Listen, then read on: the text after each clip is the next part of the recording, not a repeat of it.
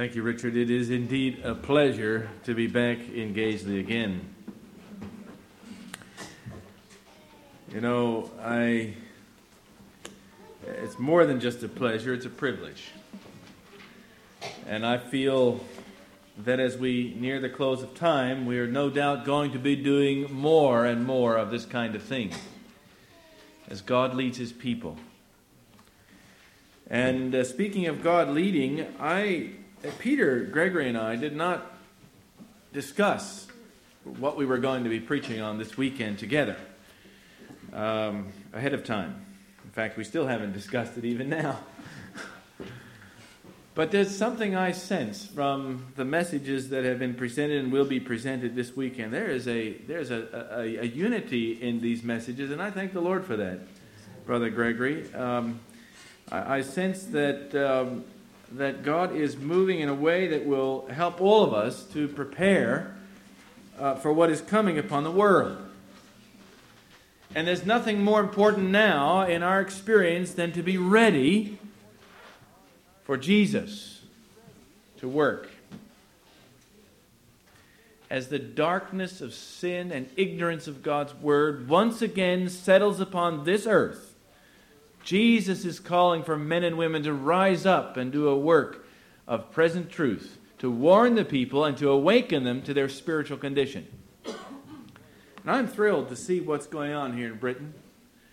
What I'm seeing is not a lot of institutions getting started, but there is the institution of God's Spirit moving on individuals. And especially in the literature work, and in the Bible study work, and in the various types of evangelism going on, I am moved by enthusiasm for what I see happening. And I know that God is at work, and I thank the Lord that there are so many who are here doing these things. Now, we all have a calling, and we all have a ministry, and God calls us to this. And we need to respond. We can't be like Jonah and run off to Nineveh, or run away from Nineveh. We must go where God calls us and do His work. We haven't had a mission story this morning yet. And I would like to just share a little of a mission story, if I may. In fact, I had several up my sleeve. Maybe I'll get through them before the weekend is over. But I want to tell you about Johnny Carmouche. None of you have probably ever heard of Johnny Carmouche, but that doesn't matter. What matters is that God is using this man in a unique way. Johnny Carmouche was raised a Seventh-day Adventist, and he left the faith. He was married to a woman that was unfaithful to him, and one night he managed to arrive at the same hotel where his wife and her boyfriend were breaking up for the evening, and they had an argument outside the hotel, and Johnny flew into a rage and killed this man who had been with his wife. He was arraigned and put on trial and sent to prison for 20 years. Now, in Virginia, which is where he is incarcerated, in Virginia there are very, very strict laws. In fact, in the last few years, they have instituted a law that does not allow anyone who is incarcerated to get out on parole early. You know, parole. They let you out early if you have good behavior, and so on. Well, fortunately, Johnny Carmouche doesn't fall under that law because he was already convicted and sent to prison before that law came into place. In fact, he's been in prison now, I believe it's 7 years, there in Virginia, not far from Heartland. While in prison, Johnny was reconverted to the Lord and was rebaptized into the Seventh-day Adventist faith. Now he is there in prison, and he has decided to spend his time getting other prisoners ready to meet the Lord. It's marvelous to watch what's happening. That man has turned up the Stanton Correctional Prison. He has turned it upside down. he had a burden to get into the hands of these prisoners literature that will lead them to the truth. And so he prayed, and eventually managed to make contact with someone who would provide them with a large quantity of Desire of Ages. And so he had to go to the prison warden to try and get them into the prison. And the prison warden was not that favorable to Johnny. You see, Johnny had the Sabbath, and this Sabbath problem had created some difficulties for Johnny there in prison. Nevertheless, Johnny humbly went to him and the first time and asked if it would be all right if he could bring in some of these books. The prison warden chewed him out. What do you think you're doing? Who do you think you are that you can break all the prison rules? We don't allow large quantities of books to come in. And he really get you and your this and that, on and on he went. But Johnny didn't give up. He went back and he prayed. He prayed some more. And he prayed again and again. And he kept praying and asking God to soften this man's heart. Finally, he decided he was going back to see him again. And this time, the prison warden had a different attitude. Prayer does wonderful things. In fact, the prison warden said, all right, well, look. He might have felt bad about how he treated him the last time. I don't know. But anyway, the Holy Spirit worked on his heart. And he said, listen, I tell you what we can do. You may bring the books in through the chaplain's office, but only for those who request them. Well, that's the way we want to have it anyway, really. Because often they'll end up in the bin if people aren't interested in them. But those who have interest are going to read them. So Johnny set about raising up some interest. He started talking wherever he went with other prisoners about this book. He had his own copy, you understand. So he would show them things out of the book, and the man would say, well, where can I get a copy of that? Well, ask the chaplain. He's got them. So now Desire of Ages is all over the prison. There's hundreds of prisoners there. And there's an association of Seventh-day Adventists who have weekly services there in the prison. And Johnny goes there, and they fellowship together, and he brings his friends to the Sabbath services and so on.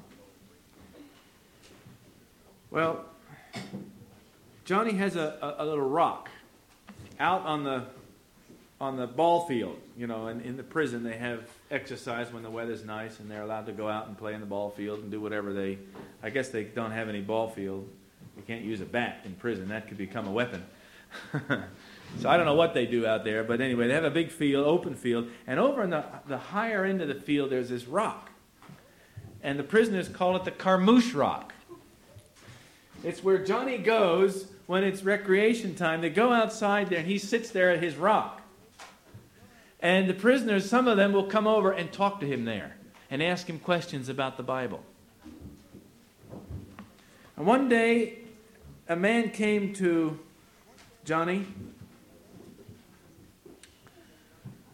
and he said, Johnny, he said, I would like to study the Bible, but he says, I don't want anyone else to know that I'm studying the Bible. Johnny said, okay. But there's a problem. This man, he knew this man, and Johnny didn't like this man very well. He is a chain smoker, one cigarette after another. And there's always blowing smoke in his face. So that, and he had an awful problem of cussing and swearing. Every other word, is a swear word. So he says, but Johnny says, well, do you have a Bible? The man said, no, I don't have a Bible. Well, we'll get you a Bible. Can you read? He says, No, the man said, but there's another problem. He says, I need you to teach me how to read. Because I don't know how to read. How can I study the Bible if I don't know how to read? So apparently this man was quite illiterate. Well, Johnny thought about it a little while. Then he came back to this man. All right, he says, I will teach you how to read under the following conditions. And if you don't follow these conditions, it's all over. That's it. I'm not going to carry on. He thought for sure this man would refuse when he heard all these conditions. Number one, he must not smoke in Johnny's presence. Number two, he must not swear in Johnny's presence. And number three, they would only study from the King James Version of the Bible. And I think there was a fourth one. Oh, and they must meet every day. Every single day. You can't miss a single meeting. Well, this man, instead of refusing the Bible studies and the reading lessons, he accepted them. So Johnny thought, what am I going to do now? Well, Johnny had never taught anybody else to read. You know, how do you teach somebody to read, especially when there's an older person? Not easy, is it? He sat down, they got a Bible, and they began having their Bible lessons. Well, needless to say, this man broke his promise many times. But each time Johnny thought, well, I'll give him one more chance. Because he was earnest and sincere. You know, but he'd cuss or something in the meeting. When he was having a hard time reading, he would make some curse word or whatever. Or he'd miss one of their meetings or something, you know. And so, but Johnny kept letting him come back and giving him a little mercy, a little more time, you know. You know something? That man, not only, well, he stopped smoking. I mean, after a year of this, he finally quit smoking altogether. Not only that, he cleaned up his language. He learned to read. Now he studies the Bible for himself. He understands present truth. He's asked and received baptism. He is now a Seventh-day Adventist. I tell you what, God has Johnny in prison for a reason. He started handing out national Sunday laws, you know, after Desire of Age, you know, all right? Now the prison is all asking questions all around the prison, various prisoners, about what is this Sabbath thing? And Johnny has to sit on his rock and explain to the people about the Sabbath. This is all in prison. Johnny's tried to get out on parole. Because of the law, nevertheless, they're very hesitant to give anyone parole, even if they were prior to the new law. And I said to Johnny when I visited him a while back, I said, God has you in this prison for a reason. If you are out in parole or if you've been transferred to another prison, actually he wants to get to a prison that's closer to Heartland. Because of Johnny, the choir went over there to the prison in Stanton and sang to the prisoners from Heartland College. And he's taking video classes from Heartland College and getting various classes done. He wants to actually get a diploma from Heartland College. He's, 50 years old, something like that? He's a man who has a deep burden for souls. And I'm thrilled to tell you that Johnny is working where you and I might not be able to work. He has access to prisoners that we would not have. He is one of them. See? So, in spite of the bad things that happen, God can still use it to His glory and His honor. And Johnny's there in that prison because God wants him to witness to others. And there are many now who are studying the Bible with Johnny on a regular basis. They're continuing to seek after the truth. And my guess is there will be many prisoners in the Stanton prison that will become part of God's people before the end of time. Not only that, when they get out of prison, what happens? Even if they haven't made a commitment there.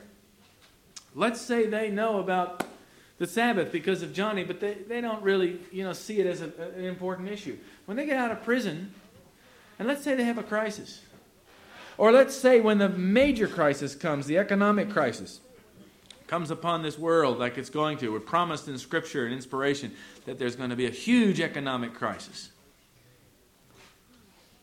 What are these people going to say? Oh, where are those Adventists? Aren't they?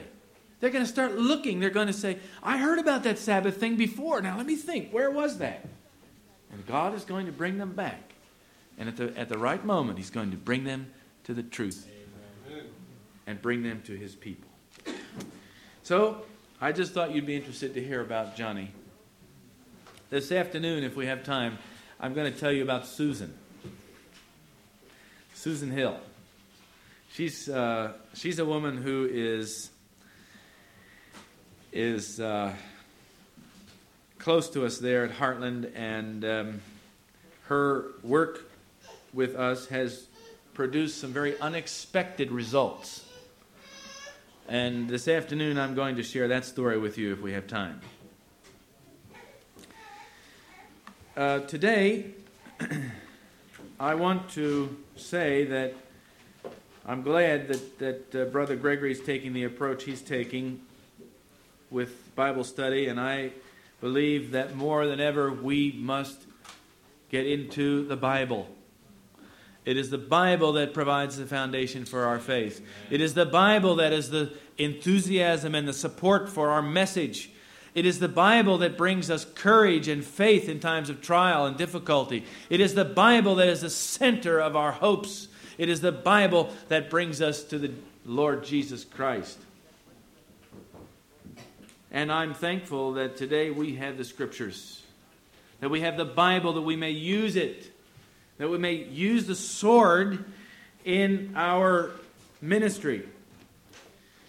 And many of us have often neglected to study the Scriptures. The study of God's holy word is what brings us to the great principles of the gospel. But it also answers the questions between truth and error, and it shows us what is the path of truth. Now, there are many falsehoods and false teachings out there in the world. And it's the privilege of God's last generation people to be people of the book. Amen. People of the Word. Those who believe and uphold the Scriptures above everything else. That's what God has called us to be. Why is it that no longer are Seventh-day Adventists often known as the people of the book? It's because we have stopped studying as we should. Often we want to depend on the preacher or the pastor or the conference president or some other important person to tell us what is the truth and to answer all our questions. We come to church on Sabbath morning and then we go home and forget about it until next Sabbath. We come to get a little bit of something and we go home and then we go on with the rest of our lives, and there's very little that we do in terms of not only Bible study but in sharing and witness. The lethargic and comatose spirit of Adventism is ripening, and it's going to produce a baleful harvest. Many of God's people are unready for what is coming. Hardly a word was spoken for a long time in any Adventist publication, for example, concerning the Pope's encyclical. And this is a devastating document. If you have a copy of it or if you have read it, you will understand what I'm talking about. And I'm going to spend some time this morning and do a Bible study with us, answering some of the very questions that the Pope has tried to answer falsely. The reason I'm doing this is not so you can go and tell the Pope how wrong he is. It won't help. But there's a lot of people out there that are listening to him that have questions because they've also been listening to others. And there's a lot of false teaching out there. When the Sabbath issues come to the front, as they are presently, there are going to be a lot of people asking for the reason of the faith that is within us. And so we must have the answers. And I want to show you here how not only the Pope, but others who teach as the Pope does, have not only falsified history, but have misrepresented inspiration and misrepresented God himself. I want to read to you a letter that was written to the Adventist Review concerning an article that they published in early October on the Pope's encyclical. Finally. And it wasn't a bad article, really. It was all right.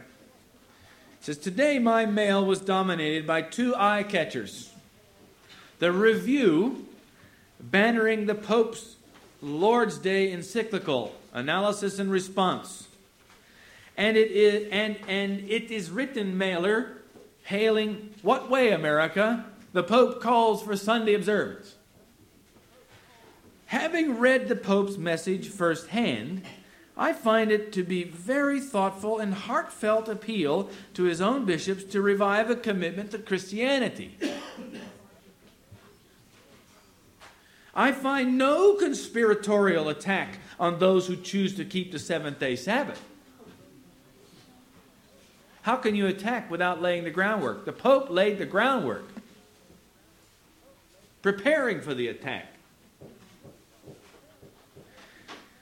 I find the declaration of war comes not from the Pope, but from the Adventists. Are we so intent on being persecuted that we invite it? What a distortion. I don't quite understand why the church that claims to carry the everlasting gospel characterizes its evangelism by railing on other Christians. If an evangelistic thrust includes any heartfelt gospel presentation on the tender mercies of God and the sacrifice of Jesus, it comes as an add-on. I don't know where this man has been, but most of the time it's the other way around. We always talk about love, love, love, and the mercy of God and so on, but we don't talk about the compelling message that he's given to his people in these last days. It's exactly the opposite in most of Adventism. So I don't know where he's coming from. But anyway, he says that if the tender mercies of God and the sacrifice of Jesus, they come as an add-on. Instead of weeks are spent on tedious discourses on prophecy and the various tangential subjects designed to identify the enemy as other Christians. The Muslims, the New Agers, the apathetic non-worshippers are no problem. Well, I would not agree that they're not a problem. Those are issues as well. But let's look at the big issues in the great controversy. Sure, we have to work for Muslims and New Agers and non-Adventists, apathetic non-worshippers. After 50 years of this diet, I just don't get it. His name is Robert. The reason I read that to you is because I want to show you what some people are thinking. That they have no clear discernment about the times in which we live. Last night I made reference to the fact that there are so many things converging all at once here at the end of the millennia. Not only are we going to see signs and wonders in the heavens, we are going to see an economic crisis. We are also going to see the development of globalism. It's already well underway. We're going to also see the development of the loss of civil liberties and rights and unalienable rights of human beings, especially in Western countries where freedom has always been a very strong part of our governments. But not only that, we are going to see the rise of that which prophecy has declared would come at the end of time. The crisis of the ages over the law of God. The great principle of truth, both in heaven and on earth. Now the Pope's encyclical actually creates a foundation. And he brilliantly uses the very best arguments in favor of the Sabbath, the seventh-day Sabbath, and twists them and applies them to Sunday. His very first sentence in the encyclical says, the Lord's Day, as Sunday was called from apostolic times. That's the very first phrase. Now I want to ask you, what is the meaning of apostolic? That's referring to the time of the apostles. So he's saying that the apostles and the church members at the time of the apostles referred to Sunday as the Lord's Day. Have you heard that before from other sources? Of course. This is something that has been promoted by Sunday-keeping Christians for eons. And the arguments have always been very interesting. Oh, the law was done away with at the cross. We no longer have to keep the moral law of God. And there are many others as well. But what the Pope does, he brings all the theological arguments that he possibly can and places them in a very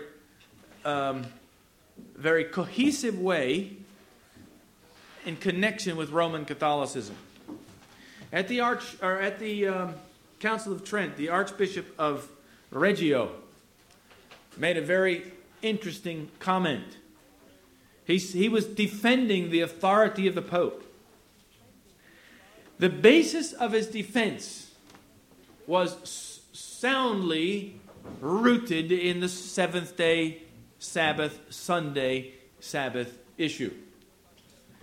He said, in essence, the Pope has authority in all matters of faith and doctrine because the Pope has been the one who has changed the Saturday Sabbath to Sunday. By no other authority has it occurred. That was at the Council of Trent. That was the basis upon which Rome claims final authority in faith and practice. Well, I want to ask you a question. Did the apostles keep Sunday as the Lord's Day? How do we know? Yes, from the Scriptures. We're going to go through a little Bible study here. I want you to have the tools that you need so that when you have questions on this matter, you will have answers and you can take them to the Word of God and show them. And we're going to look at some difficult Bible texts today, and I'm going to show you how they apply and how they do not apply. So take out your papers and your Bibles, and let us begin to look at this passage, or rather at this issue. And by the way, in this encyclical, Seventh-day Adventists have a lot to be concerned about. The Pope, yes, he was writing to the bishops. He was writing to Roman Catholics. But I can tell you, this encyclical has raised up a lot of support among Baptists, Pentecostals, all manner of Sunday keepers. He has handed them the theological arguments that they think they need in order to defend Sunday effectively. But not only that, the Pope has gone further. He has appealed to all Christians to legislate Sunday observance. No, he doesn't say set up Sunday laws. But he says almost that, essentially that, in different words.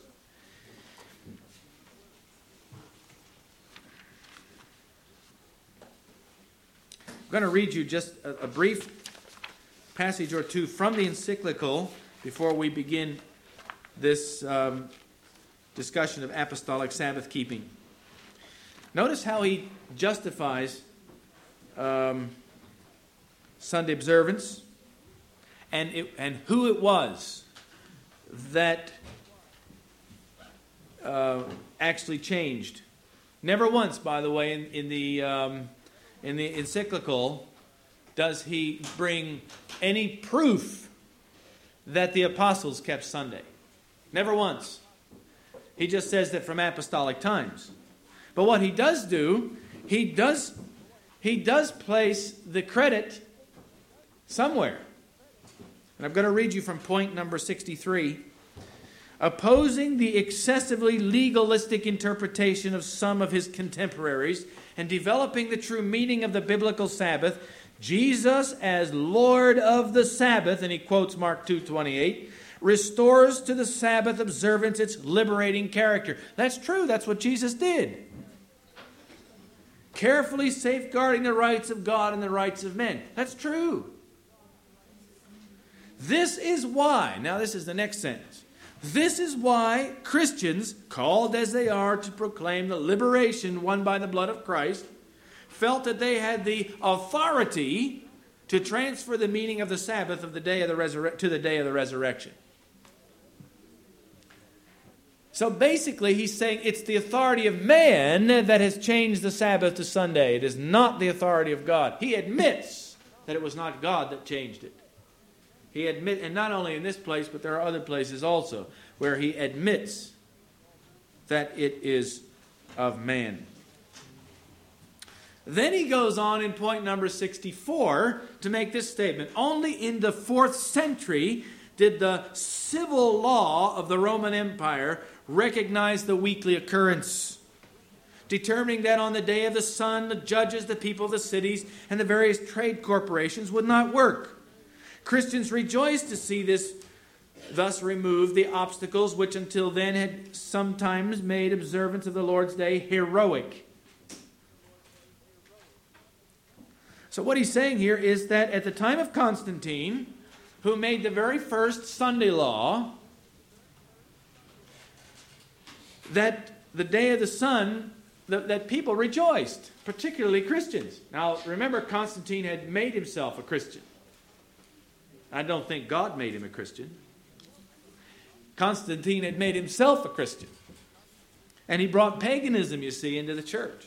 And he used civil law to support the laws, or rather the will or the desires of the bishops of Rome, who were very close to Constantine. In particular, Eusebius. Eusebius was a very close friend of Constantine, and he wrote a biography, by the way, of Constantine that was very flattering. Wouldn't you be a friend of someone who wrote a biography about you that was flattering?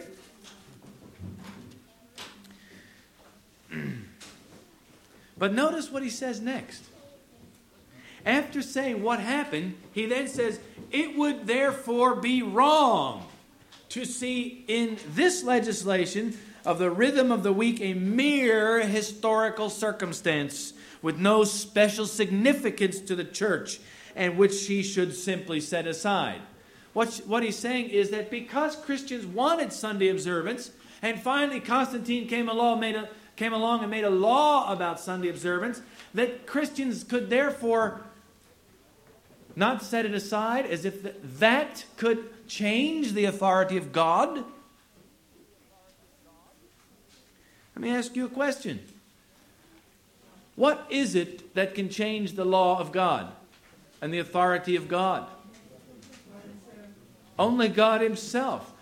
Not even the highest laws in the land can supersede the authority of the law of God. Another passage. In our own historical context, and this happens to apply here in Britain as it does in America and in other parts of Europe and Canada and Asia and wherever else there are Christians. In our own historical context, there remains the obligation. What does that mean, obligation? That's not an option, that's an obligation. That's something that's required. There remains the obligation to ensure. What does that mean? That means to make certain that everyone can enjoy the freedom, rest, and relaxation which human dignity requires, together with the associated religious, family, cultural, and interpersonal needs, which are difficult to meet, if there is no guarantee. What is he talking about, guarantee?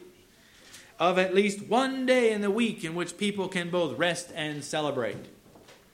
You see, the Pope here is using terminology like to make sure or to ensure and to guarantee that at least one day of the week we can worship and, of course, associate with our families. How do you guarantee something to all humanity? Huh? By law, by civil law. That's the only way you can guarantee it as far as humanity is concerned. But he gets more bold and more direct. He says, therefore, also in the particular circumstances of our own times, Christians will naturally strive to ensure that civil legislation respects their duty to keep Sunday holy. He makes it plain. He's urging all Christians to rise up and start this process of making Sunday legislation. That's what he's doing. Now we have Pat Robertson of the Christian Coalition in America and other Christian groups all over the world talking about Sunday observance. Getting back to Sabbath keeping, as they call it. Getting back to observing the Lord's Day. You know, there's a very interesting phenomena that has been going on. For years, preachers were constantly preaching that the law was done away at the cross. And it no longer had binding and obligatory claims upon people. By doing away with the law at the cross, what happened in society? People began to overlook the law altogether. And great sin arose. Great crimes. And the result is a decrease, a very dramatic decrease in morality. No matter where you turn, everywhere you see problems with morality. And you listen to the voices that are going on out there in the Christian world. They're constantly saying we have a problem with morality. We've got to get back to God. We have to bring back the people of this country and the nation back to God. What they're really saying is we have to create laws that will bring all of humanity into a religious mode. Is it easy to be in a religious mode when it's required by law? Of course, it's a lot easier, but it won't happen. But what I'm trying to say is this. For years, especially the Protestant, but also the Catholic and so on, had preached that the law of God was not binding. Therefore, there was an upsurge in crime and immorality in the world. Now, these same churches get on the grandstand and they start saying, hey, we've got to change things. We've got to make things right. We've got to get the nation back to God. The law is binding after all. Oh, yes, they're starting to. Now you can go to any Sunday morning radio service just about and hear about the law of God and how important it is to live by the law of God. But you say, what about the fourth commandment? Oh, well, that was changed to Sunday. All right, so now you see what's happening. There's a reaction building up on a reaction. First, we didn't preach the no law. Then there was a reaction of immorality and crime. Now there's another reaction developing in which we're saying, yes, the law is valid. The law does have its place. And in order to justify civil legislation, they appeal to the laws of Moses. You know, how that the Old Testament law, penalty for Sabbath breaking was what? Death. See? And so you're going to have a rise of legislation or pressure for legislation in our lands, wherever we are, using as the basis for that oppressive religious legislation the laws of Moses.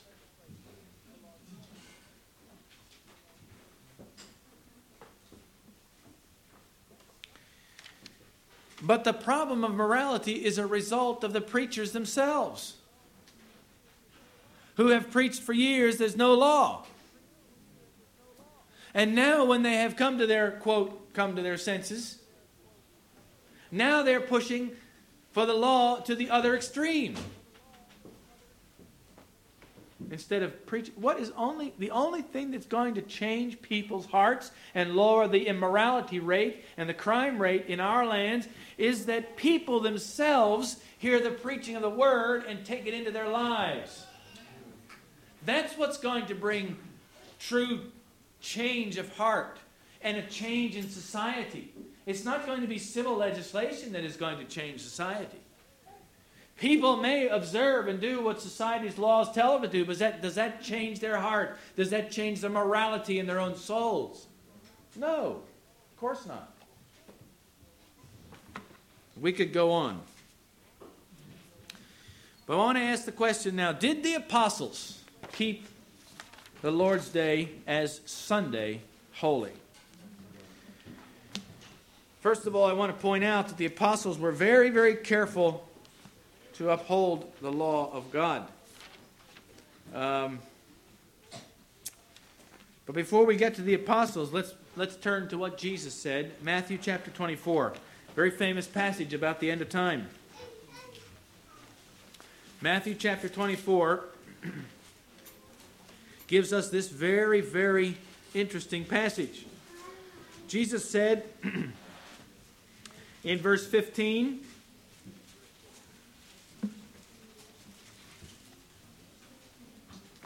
"When ye therefore shall see the abomination of desolation spoken of by Daniel the prophet stand in the holy place, whoso readeth, let him understand. Then let them which be in Judea flee into the mountains. Let him which is on the housetop not come down to take anything out of his house. Neither let him which is in the field turn back to take his clothes. Woe unto them that are with child, and to them that give suck in those days." I worry about parents who are starting to have families now. But he says, now notice verse 20. "But pray ye that your flight be not in the winter, neither on the Sabbath day." Jesus himself was telling the apostles that after he had gone back to heaven, when the abomination of desolation comes to them in their time, they were to flee. And they were to pray that it was not going to be on what? The Sabbath day. Jesus was essentially saying that the Sabbath day is valid after I've gone to heaven. You see that? Watch that now. See what Jesus said? There in that simple verse is the clear testimony of Christ himself that the Sabbath would still be valid after the resurrection.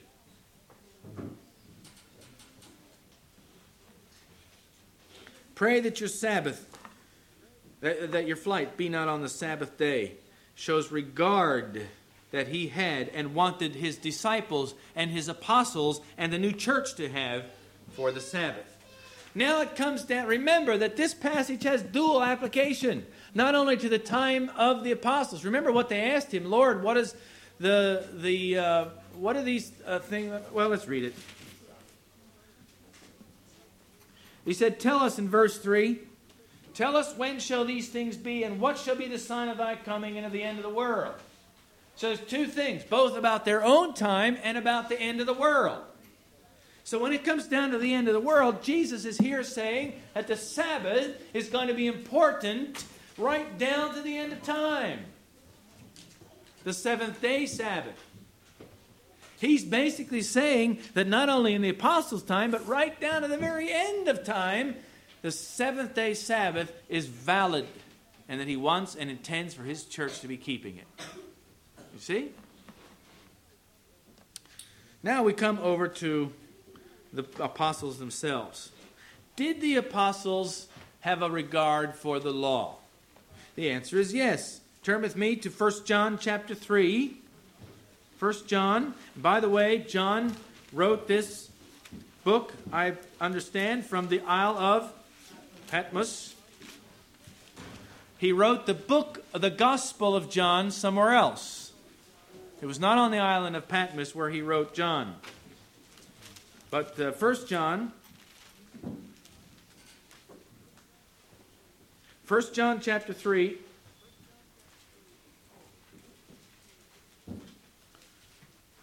And we'll begin reading with verse 4. Well, we'll just read verse 4.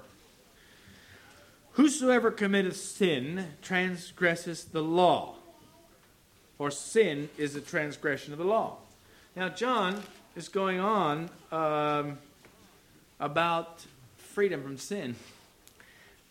The book of 1 John is largely dedicated to overcoming and to the principle of being free of sin. Notice verse 2, or rather chapter 2, verse 1. My little children, these things write I unto you, that ye sin not. And if any man sin, we have an advocate with the Father, Jesus Christ the righteous, and so on. And he's going on about abiding in Jesus so that we can keep the commandments. Verse 4 says, He that saith, I know him, and keepeth not his commandments, is a liar, and the truth is not in him. But whoso keepeth his word, in him. Well, what are we talking about, his word? That's the 10 Commandments he's talking about there. But it's more than just keeping the 10 Commandments. There's a whole study right there in 1 John chapter 2 about righteousness by faith. Marvelous study there when you develop that. But we don't have time for that just now. In him verily is the love of God perfected. Hereby know we that we are in him. He that saith he abideth in him ought himself also so to walk, even as he walked. And he goes on. But in chapter 3, he makes it clear that he, John, believed in the 10 Commandment law of God. The basis of sin, or the basis of sin is breaking the law, the 10 Commandment moral law. Now, I want to point out where John is in this time.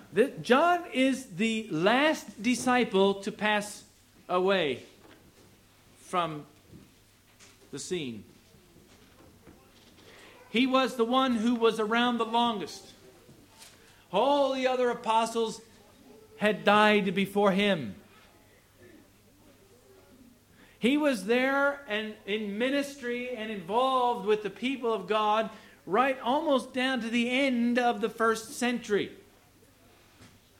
This was nearly 70 years after Christ's resurrection, when John was writing and active. In fact, after he was released from the Isle of Patmos, apparently he went to Ephesus, where there was a very large congregation of Christians, and where there was a center of commerce and trade, and through the various systems in place at the time, John could keep close contact with many, many churches right up until he passed to his rest. But this tells us that well after Jesus ascended back to heaven, that there was a lot of support, solid, ongoing support for the law of God.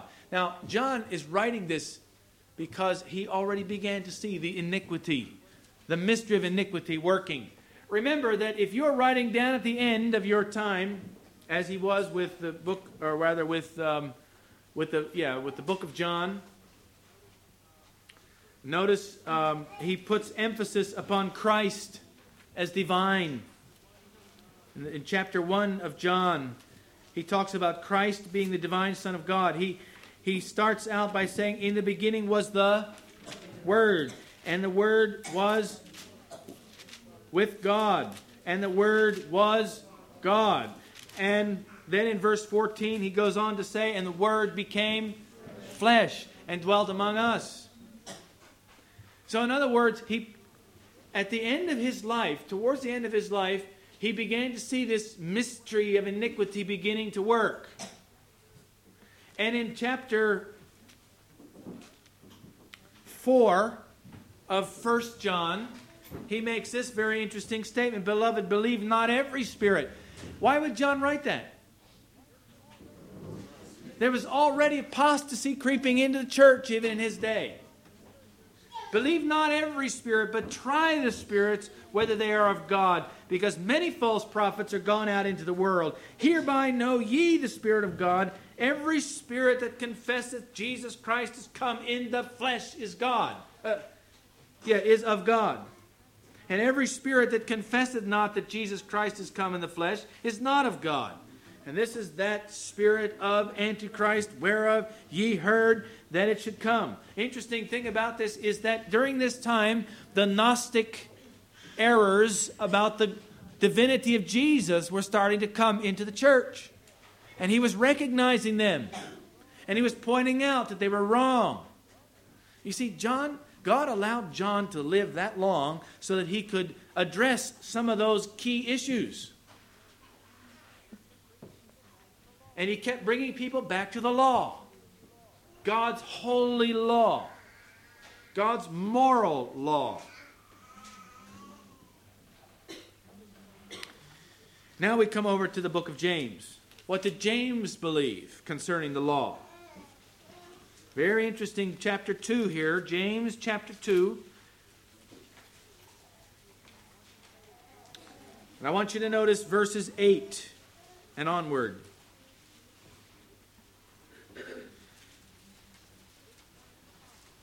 Now this is one of the apostles.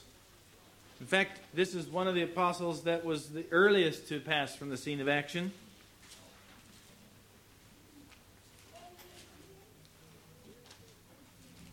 Here he says, if ye fulfill the royal law according to the Scripture. What is the royal law? That's the 10 Commandments. Thou shalt love thy neighbor as thyself. Ye do well. There he's quoting Jesus. Jesus, you remember when Jesus said this?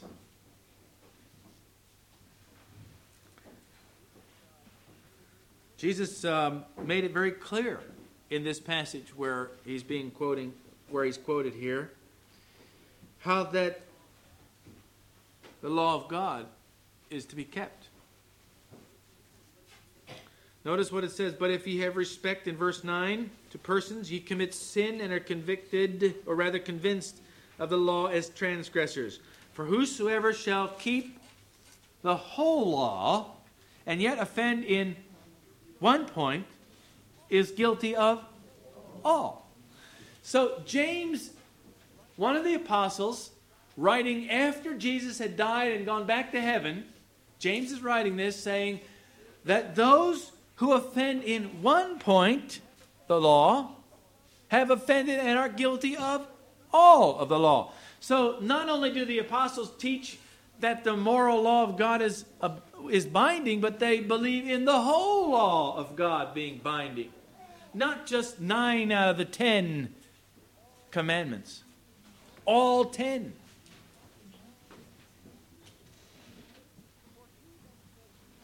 For he that said, do not commit adultery, said also, do not kill. Now, if thou committest no adultery, yet if thou kill, thou art become a transgressor of the law. So speak ye, and so do, as they that shall be judged by the law of liberty. I like that. He makes it very clear that being a servant of Jesus Christ is not slavery. If you're going to keep God's law, you are not a slave. You are a servant. You are a servant because you love God. It is the devil that makes you a slave. And you're a slave to sin, and you're bound in the chains and bondage of sin. And that is the law of liberty that is going to break those chains and free you from your slavery to sin and your slavery to Satan. You see that? So James taught very clearly that we are to uphold the whole law. Not just part of it, but the whole law. Now,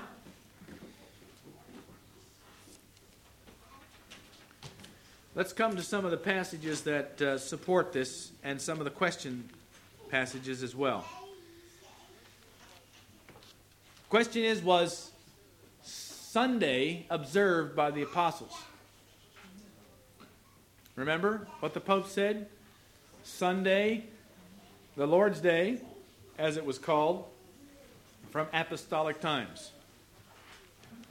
All right, we're going to see if in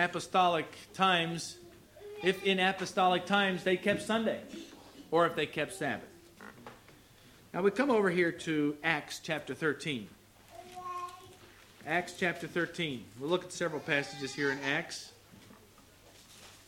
And I want to lay some groundwork about Acts. Who wrote the book of Acts? Dr. Luke. When did Dr. Luke write the book of Acts? Nearly 30 years after the resurrection. That is important. Luke was writing the book of Acts nearly 30 years after the resurrection. Why is that important? Whatever he says in Acts has something to do with the way the people of the church and the way the apostles believed and the way they practiced 30 years after Christ's ascension and before. Okay? Does that make sense? It should give us some big clues about what they believed, as you'll see in a moment. Okay, now we look at verse 14 of Acts chapter 13. But when they departed from Perga, they came to Antioch and Pisidia and went into the synagogue on the Sabbath day and sat down. I want you to notice something here. Luke did not say this. Notice what Luke did not say. He did not say, but when they departed from Perga, they came to Antioch in Pisidia and went into the synagogue on the day that the Jews call the Sabbath. Or the day that used to be the Sabbath. Or the day that we used to keep as the Sabbath. He just calls it the Sabbath. There's no question in his mind that it is the Sabbath. 30 years after Christ went back to heaven. There is still no question in Luke's mind about the seventh-day Sabbath. By the way, I want you to notice something here also. Luke did not say a secular term for the Jewish Sabbath. He uses its sacred nomenclature. He does not say the seventh day of the week we went into the synagogue and sat down. He says the Sabbath, which was its sacred denomination, its sacred term. That's actually quite an interesting reveal. When you think about this, it's a mere account of what took place on that particular Sabbath day. But in reality, it is a big statement about Sabbath keeping 30 years after the death of Christ and the resurrection. Isn't that important? Sure it is. Notice verse 27. For they that dwell at Jerusalem and their rulers, because they knew him not, nor yet the voices of the prophets, which are read every Sabbath day. There he does it again. Once again, he doesn't say, the Sabbath day of the Jews, or the Sabbath that we used to keep. They have fulfilled them in condemning him, and so on. He goes on to describe what happened. Well, then, of course, the Jews got upset with Paul. And notice what it says here in verse 44. The next Sabbath day came almost the whole city together to hear the word of God. This was not just the Jews. Here it was the whole city on the next Sabbath day. Now this would have been an opportune time for Paul to tell the people that a change had been made. They're all coming together. Now he could have easily have said to them, look, Christ changed the Sabbath to Sunday. We, his apostles, have changed the Sabbath to Sunday or whatever. He would have had an opportunity here to tell these Gentiles and the Jews that the Sabbath had been changed, but he did not. There's not a word of it in any passage here in the book of Acts. The next Sabbath day came almost the whole city together to hear the word of God. But when the Jews saw the multitudes, they were filled with envy and spake against those things which were spoken by Paul, contradicting and blaspheming. Then in verse 50, but they shook off the dust of their feet against them and came unto Iconium. So in verse 49 it says the word of God was published throughout all the region. Verse 50, but the Jews stirred up devout. I read 51, didn't I? But the Jews stirred up the devout and honorable women and the chief men of the city and raised persecution against Paul and Barnabas and expelled them out of their coast. They shook the dust off their feet and so on. Now notice what it says in verse 52. Just so happens, as a sidelight here, the disciples were filled with joy because of the persecution and with the Holy Ghost. Never is there a word 30 years after Christ's resurrection about a change of Sabbath. Okay, let's look at Acts chapter 15. Just over a little bit here. Now there's an argument that arises. Verse 1 says, and certain men which came down from Judea taught the brethren and said, except ye be, what? Circumcised. After the manner of Moses, ye cannot be saved. Now, who is a real Judaizer? It's someone who's teaching the law of Moses. There's nothing to do with the Sabbath day. But Sabbatarians down through the centuries have always been accused of Judaizing. But that's not the issue.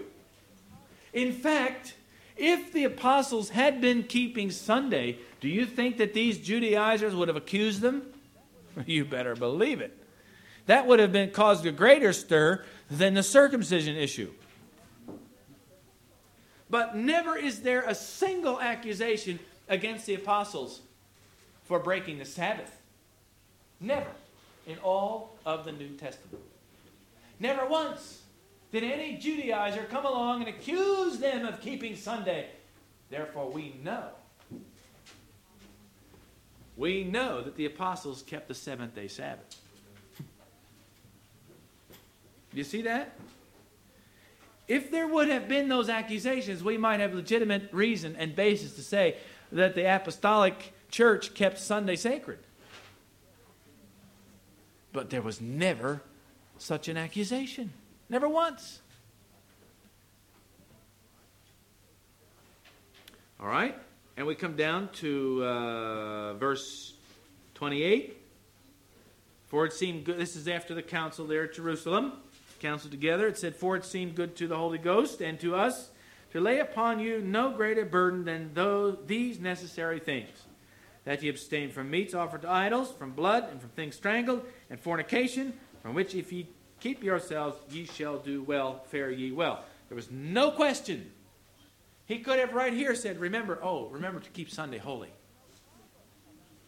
There was no problem about Sabbath keeping in the New Testament churches in the first century. No problem at all. They understood it was God's holy Sabbath day based on the Ten Commandment law, which the apostles upheld.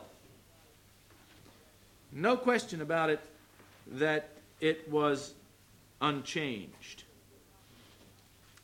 And this would have been an opportune time, once again, quite a few years after the resurrection of Christ, for the apostles to instruct the people in the change of Sabbath to Sunday. But not a word is spoken. Not one single word.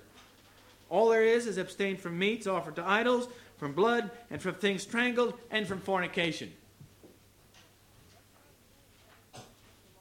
That's not saying that you shouldn't keep the law of God. That all these things, if you keep these things, then you don't have to keep the law of God, or the rest of the law of God. That was understood. It was clear that the law of God was important. In fact, some of this has to do with the law of God, particularly the fornication. But it says here, it's talking about things relevant to health and to things relevant to idolatry.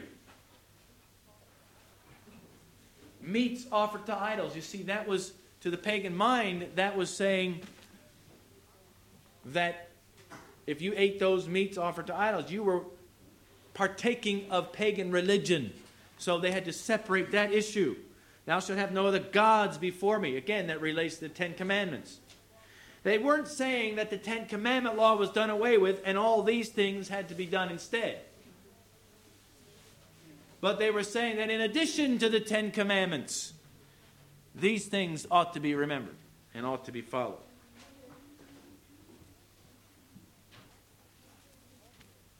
So Acts 15 is also an important passage concerning the matter of Sabbath keeping. Now we come over to Acts 20. Acts 20, we'll read verses 6 and onward.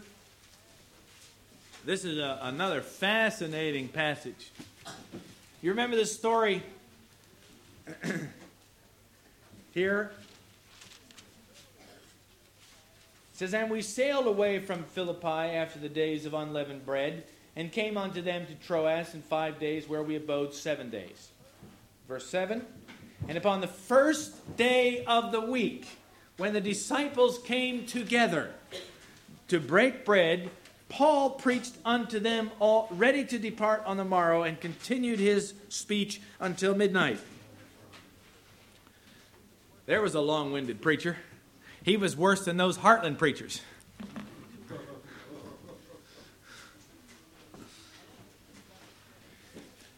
I want you to think about this for a minute. Notice what it says. A lot of people here say that this passage tells us that the disciples kept Sunday holy. They got together to break bread. I can tell you something. The apostles, it says, broke bread house to house every day of the week. So which day were they keeping holy? If they were actually having a worship service and they were breaking bread in the worship service, that would be what? The Holy Supper, the Lord's Supper, wouldn't it? Communion.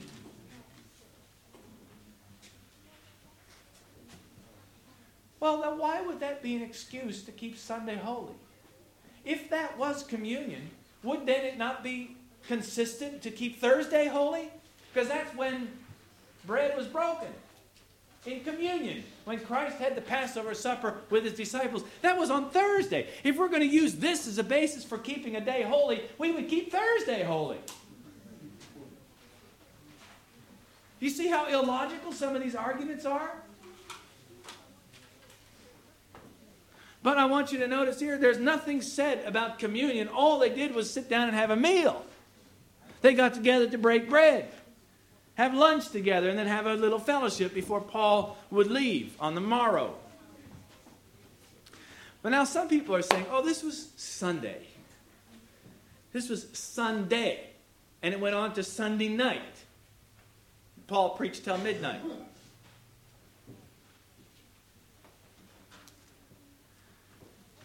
But was it really? What day was it? Saturday night. Here we see, notice what it says, And upon the first day of the week, when the disciples came together to break bread, Paul preached to them, ready to depart on the morrow, and continued his speech till midnight. And there were what? Many lights in the place, in the upper chamber where they were gathered together. That tells you that this meeting was at night. When does Sunday start? Sunset Saturday night. In Jewish reckoning, throughout Jewish history and early Christian reckoning and Sabbatarian reckoning, right down to the end of time, the day begins when? At sunset. According to the Bible. And where does that come from? Genesis. Very good. That comes from the very beginning. The evening and the morning were the first day. The evening and the morning were the second day. It comes right out of Genesis, the creation. That's why we keep Sabbath from evening right through till evening. Now, so Paul is here preaching on the first day of the week. If it would have been Sunday night, what day would it have been? That would have been Monday. So it had to be Saturday night. Paul is preaching here on Saturday night, and there are many lights, and he preaches till midnight. And then in verse 9 it says, there sat in a window a certain young man named Eutychus or Eutychus, depending on how you pronounce it, being fallen into a deep sleep. And as Paul was long preaching, he was a long preacher, he sank down with sleep and fell down from the third loft and was taken up as dead. Paul went down and fell on him, and embracing him, and trouble not yourselves, he said, for his life is in him. When he therefore was come up again, and had broken bread, and what? Eaten. They were not having a communion service. They were eating.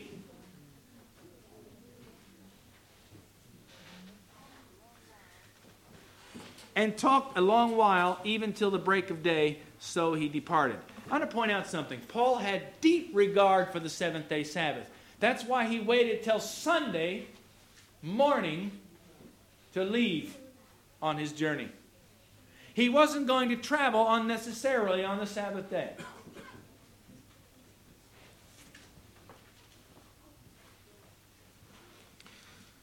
And so he left on Sunday morning, when most people go to church. Well, at least not then, but now. He actually left on Sunday morning. When people actually say, well, he was, this was Monday morning when he left. No, it wasn't. It was Sunday morning. Another very strong evidence of the apostles' strong commitment and belief in the seventh-day Sabbath. And notice it says they were not a little comforted, in verse 12. Well, there are more passages in the book of Acts. You can study them for yourself. But I'd like for you to turn to 1 Corinthians with me for a moment while we finish up here. I don't want to keep you too long, but you can go and study these things. I want to recommend that you get a copy of History of the Sabbath by J. N. Andrews. That will help you to develop a good, clear basis for this issue. It'll be a great help to you. It's been out of print, but I understand it's coming back into print again. There are a few ancient copies around, if you can get your hands on them.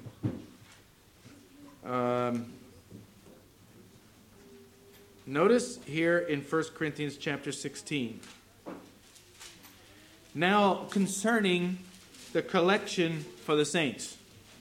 As I have given order to the churches of Galatia, even so do ye. Upon the first day of the week, let every one of you lay by him in store as God hath prospered him, that there be no gatherings when I come. Now, this passage has often been used by Sunday advocates to say, yes, see, they had meetings on the first day of the week. They collected offerings. And they would have an offering for the saints. So that meant that they had a worship service.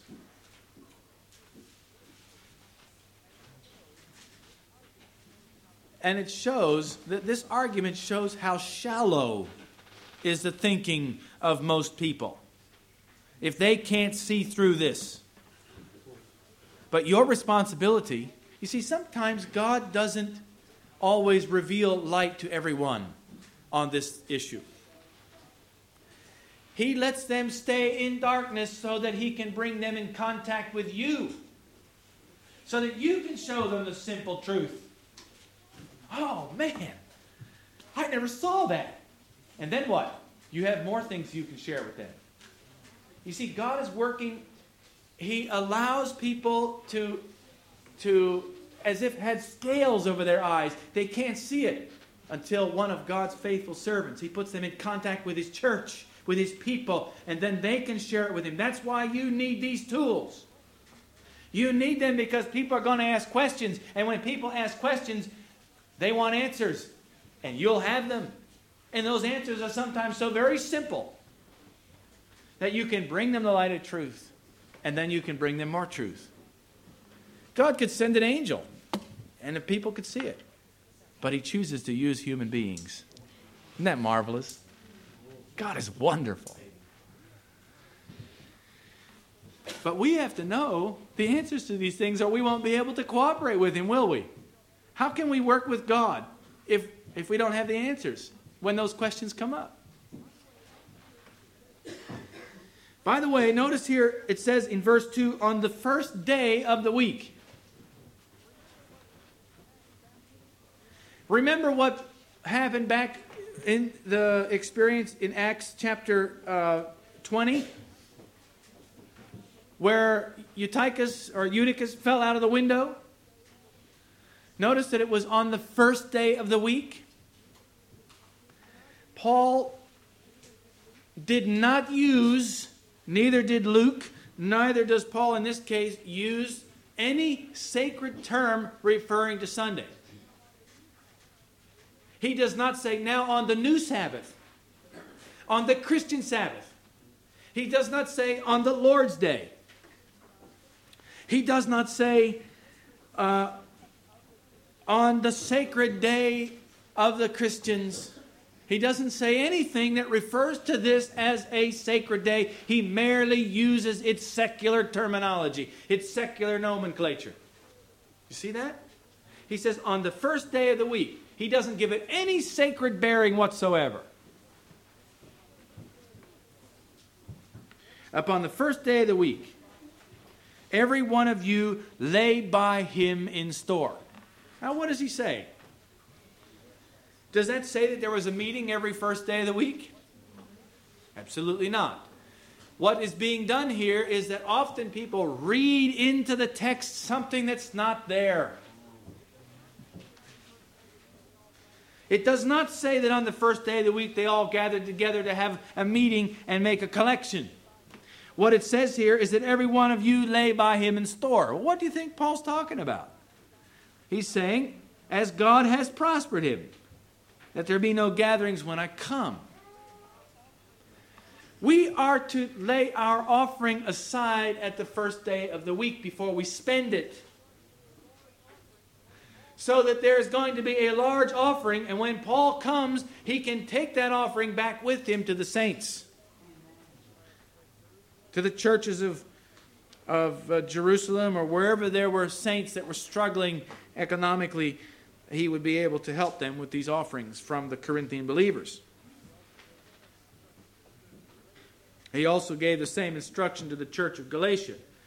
So upon the first day of the week, let every one of you lay by him in store. So what he's saying is, you get paid, right, on Friday or whatever, the end of the week. You take it at the first day of the week and you put aside, before you spend it, you put aside that which is God's, according to how he's prospered you. And when the time comes for me to visit you, there will not be the necessity to go about from house to house trying to find who can help and who can send money back to. We can have it all done ahead of time, and then I can just take the money with me when I go. You see? He's giving some practical instruction. He's not saying anything about a meeting on the first day of the week. He's not saying anything about the sacredness of the first day of the week at all. Not a single word.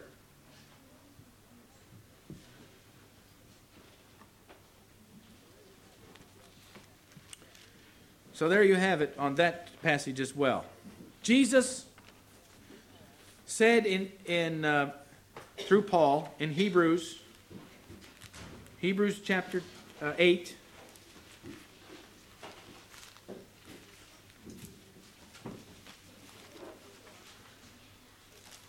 He says, I will write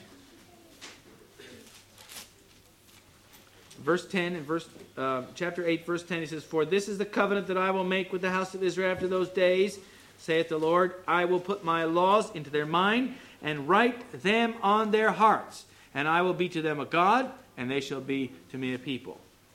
When are we talking about? We're talking about God's people at the end of time, especially. Notice chapter 10, verse 16. "This is the covenant that I will make with them after those days." Once again, he repeats it. "I will put my laws into their hearts, and in their minds will I write them."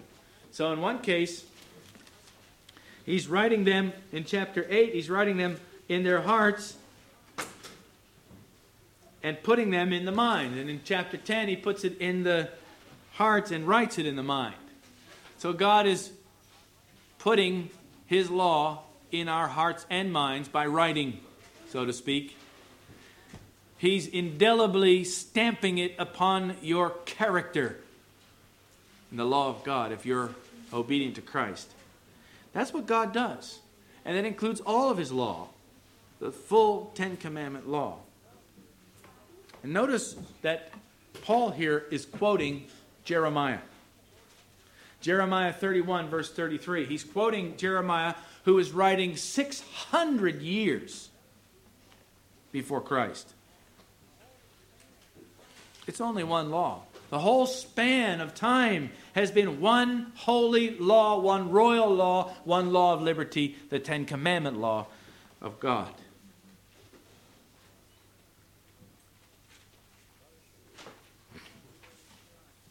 Brothers and sisters, as we come down to the very end of time, there is going to be a great movement to establish Sunday as a legislative enactment so that all human beings will be compelled to follow Satan's spurious day of worship. By the way, John Paul II distorts history on some other things as well. He quotes Ignatius and Ignatius' letter to the Magnesians. I did a little research on this letter to the Magnesians. Historian after credible historian, Sunday-keeping historians make it very clear that this letter to the Magnesians is spurious. It was a forgery. And to say that Magnesius refers to the Lord's Day is purely conjecture. And yet the Pope uses this as an authoritative source. Now, who was Ignatius? He was one of the bishops, one of the early bishops, but well after the death of the last apostle. So he could not be accounted as being apostolic. Nor could he be part of apostolic times, because he was well after the apostles. But not only that, the Pope is trying to say that this is the authority for the change, or part of the authority for the change. And it uses a letter that is deemed by the most reputable Sunday-keeping historians as spurious. Unbelievable.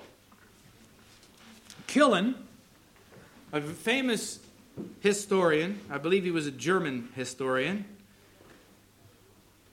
refers to this letter to the Magnesians. He says that in the 16th century, 15 letters were brought out from beneath the mantle of hoary antiquity and offered to the world as the productions of the pastor of Antioch, Ignatius.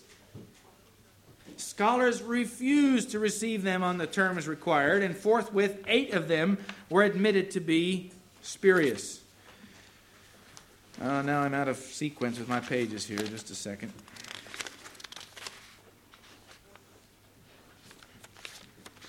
Forgeries. Sorry, not spurious.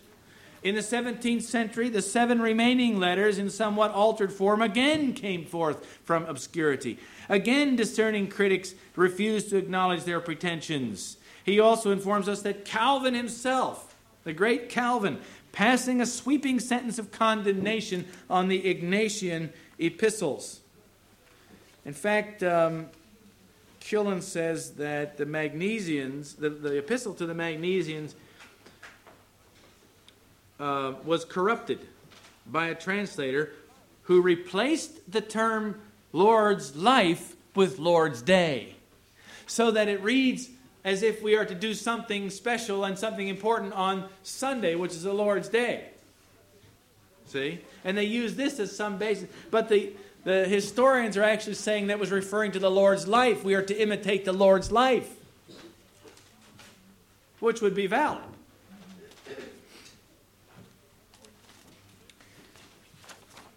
And yet the Pope brings this out as if this is some kind of authoritative basis for it. He also makes a very interesting statement in which he says that there were times when there have been those who have kept Sabbath, the seventh-day Sabbath, all throughout history. There have always been those who have kept both days, Sabbath and Sunday. But again, he distorts history and does not give a full discussion of the matter in order to deceive you, because I would go one step further than the Pope. There have always been those who kept the Sabbath exclusively, not just as two brother days, keeping both days. There have been always those who kept Sunday or Sabbath exclusively, which is another very important point. And I have written a little article that you might find interesting. I'll be happy to give it to anyone who wants a copy of it, concerning this historical misinformation. Showing from historians all throughout history, there have always been Sabbatarians, even in Rome itself. Well, we've run out of time, and I know that you're probably getting hungry, and we could spend more time on this subject. But I hope now that you have some tools that you may use to gain an advantage, a spiritual advantage, when you're given the opportunity to testify for the faith that lies within you. That you may show others how it is that Christ himself and the apostles advocated keeping the holy and moral law of God. May God bless you and help you in these last days when the great issues are about to rise in great power upon the earth, and when God's people are going to reveal the character of God to all those that God will lead us to do that for.